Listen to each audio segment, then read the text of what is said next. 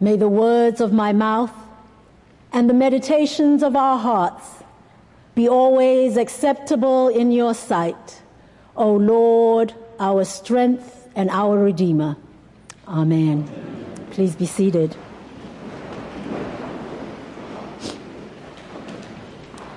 As I read the Jeremiah reading in preparation for this sermon, I heard in my mind all these phrases that my parents used to say to us and that I promised myself I would never say to my children. You know, that you're going to do it because I said so, or because I'm the mother, that's why.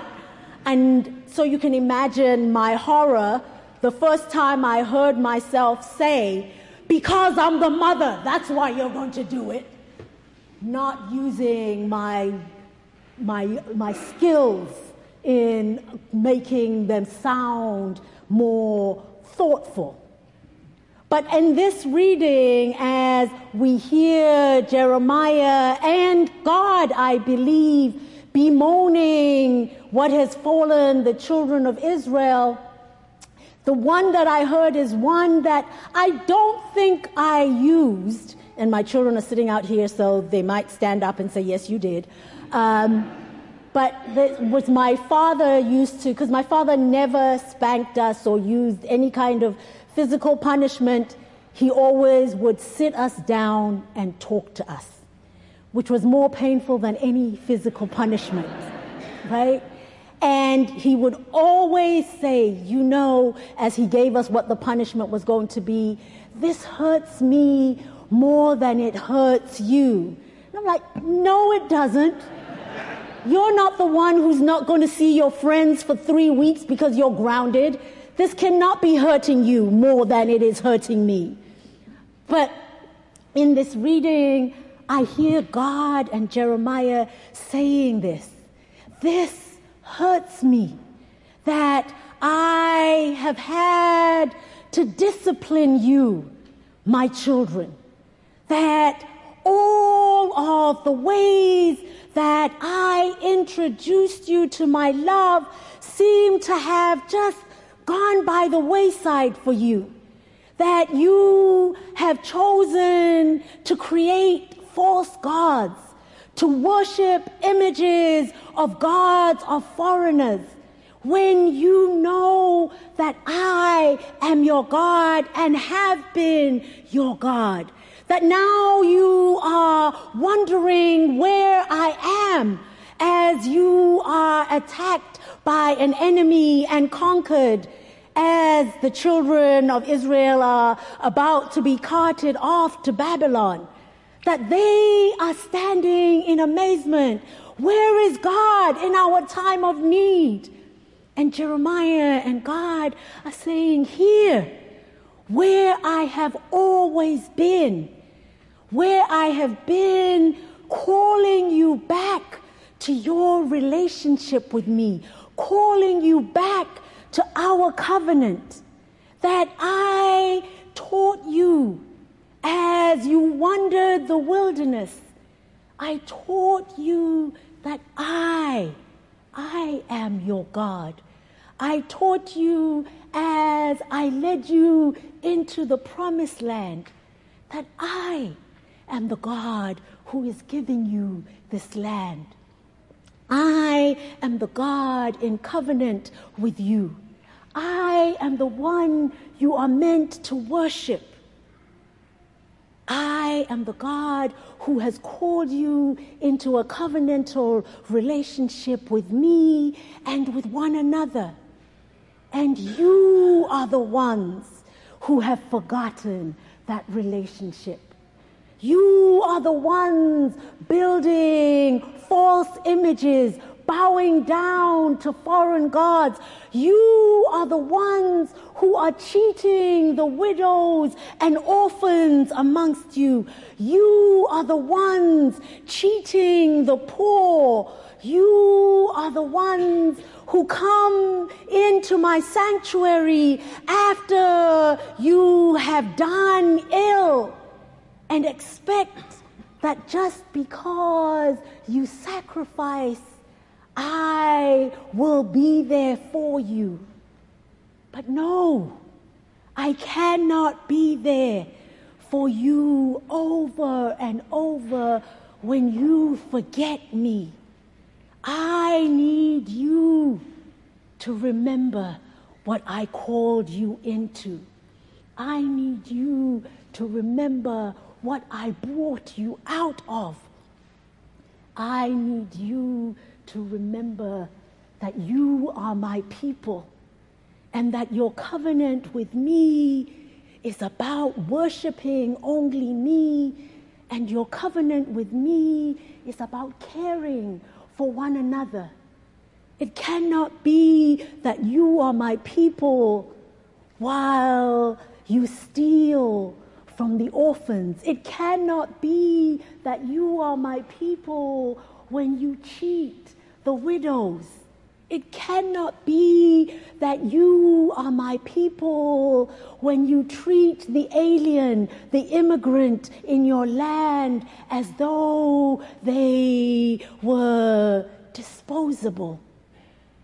And just as an aside, as I was preparing for this sermon, I was also following the story of the immigrants being flown to Martha's vineyard, and I imagined God's tears as God said, how can you treat my children as pawns in your political game? So I could hear our God crying over us today as God cried over the children of Israel. And as God cried, so Jesus tells the story of this crooked manager. And as we're reading, it sounds as though Jesus is saying, here is an example. This is what you should be doing. And I'm like, is it? Really? Jesus, you're like saying that we should be like a crooked manager and set up our lives for ourselves based on our ill-gotten gains, prepare our way. And I think that is probably not what Jesus was trying to say. But I do think that Jesus was trying to lift up this manager in two ways. In the first, in that at least he is honest with himself. That he's like, you know what? I am not strong enough to be out there digging, and I would be too ashamed for people to see me begging. So I need to find some other way of making my income when this man kicks me out.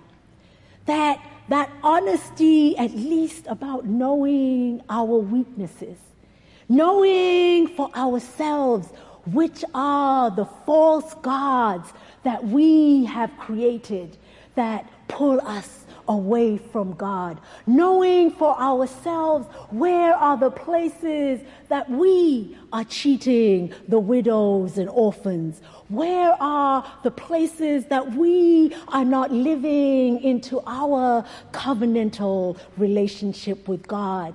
That even if we're not honest with everybody else out there, at least to be honest with ourselves. Because in our honesty to ourselves, we are being honest with our God and letting God know that we need God in order to be who God has called us into.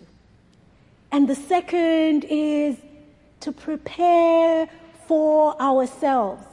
Not to prepare for ourselves by cheating our boss and the poor people whose accounts we are in charge of, but preparing for ourselves by how we live in our community, by being those who show care, by being those who live like the magnolia tree that our young people identified as their sacred space, a place of shelter, a place of love, a place that gives them an opportunity to walk, to climb, to run, to know that they are surrounded by love, that to prepare ourselves for our eternal place is about living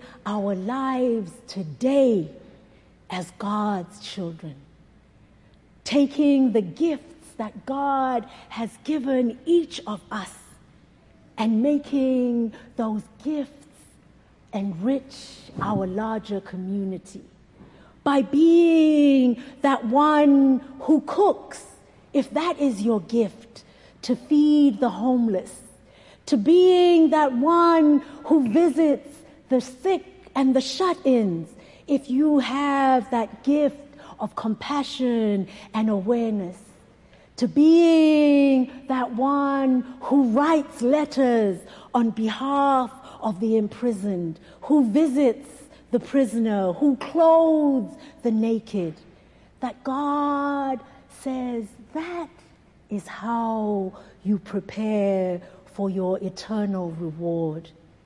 It is by how you live each and every day. It is by how you show my love in the world. And so our God is a God who weeps when we turn our back on God and on each other, but celebrates and gives thanks for the times we share our gifts, we share our love, and we worship the one true God. Amen.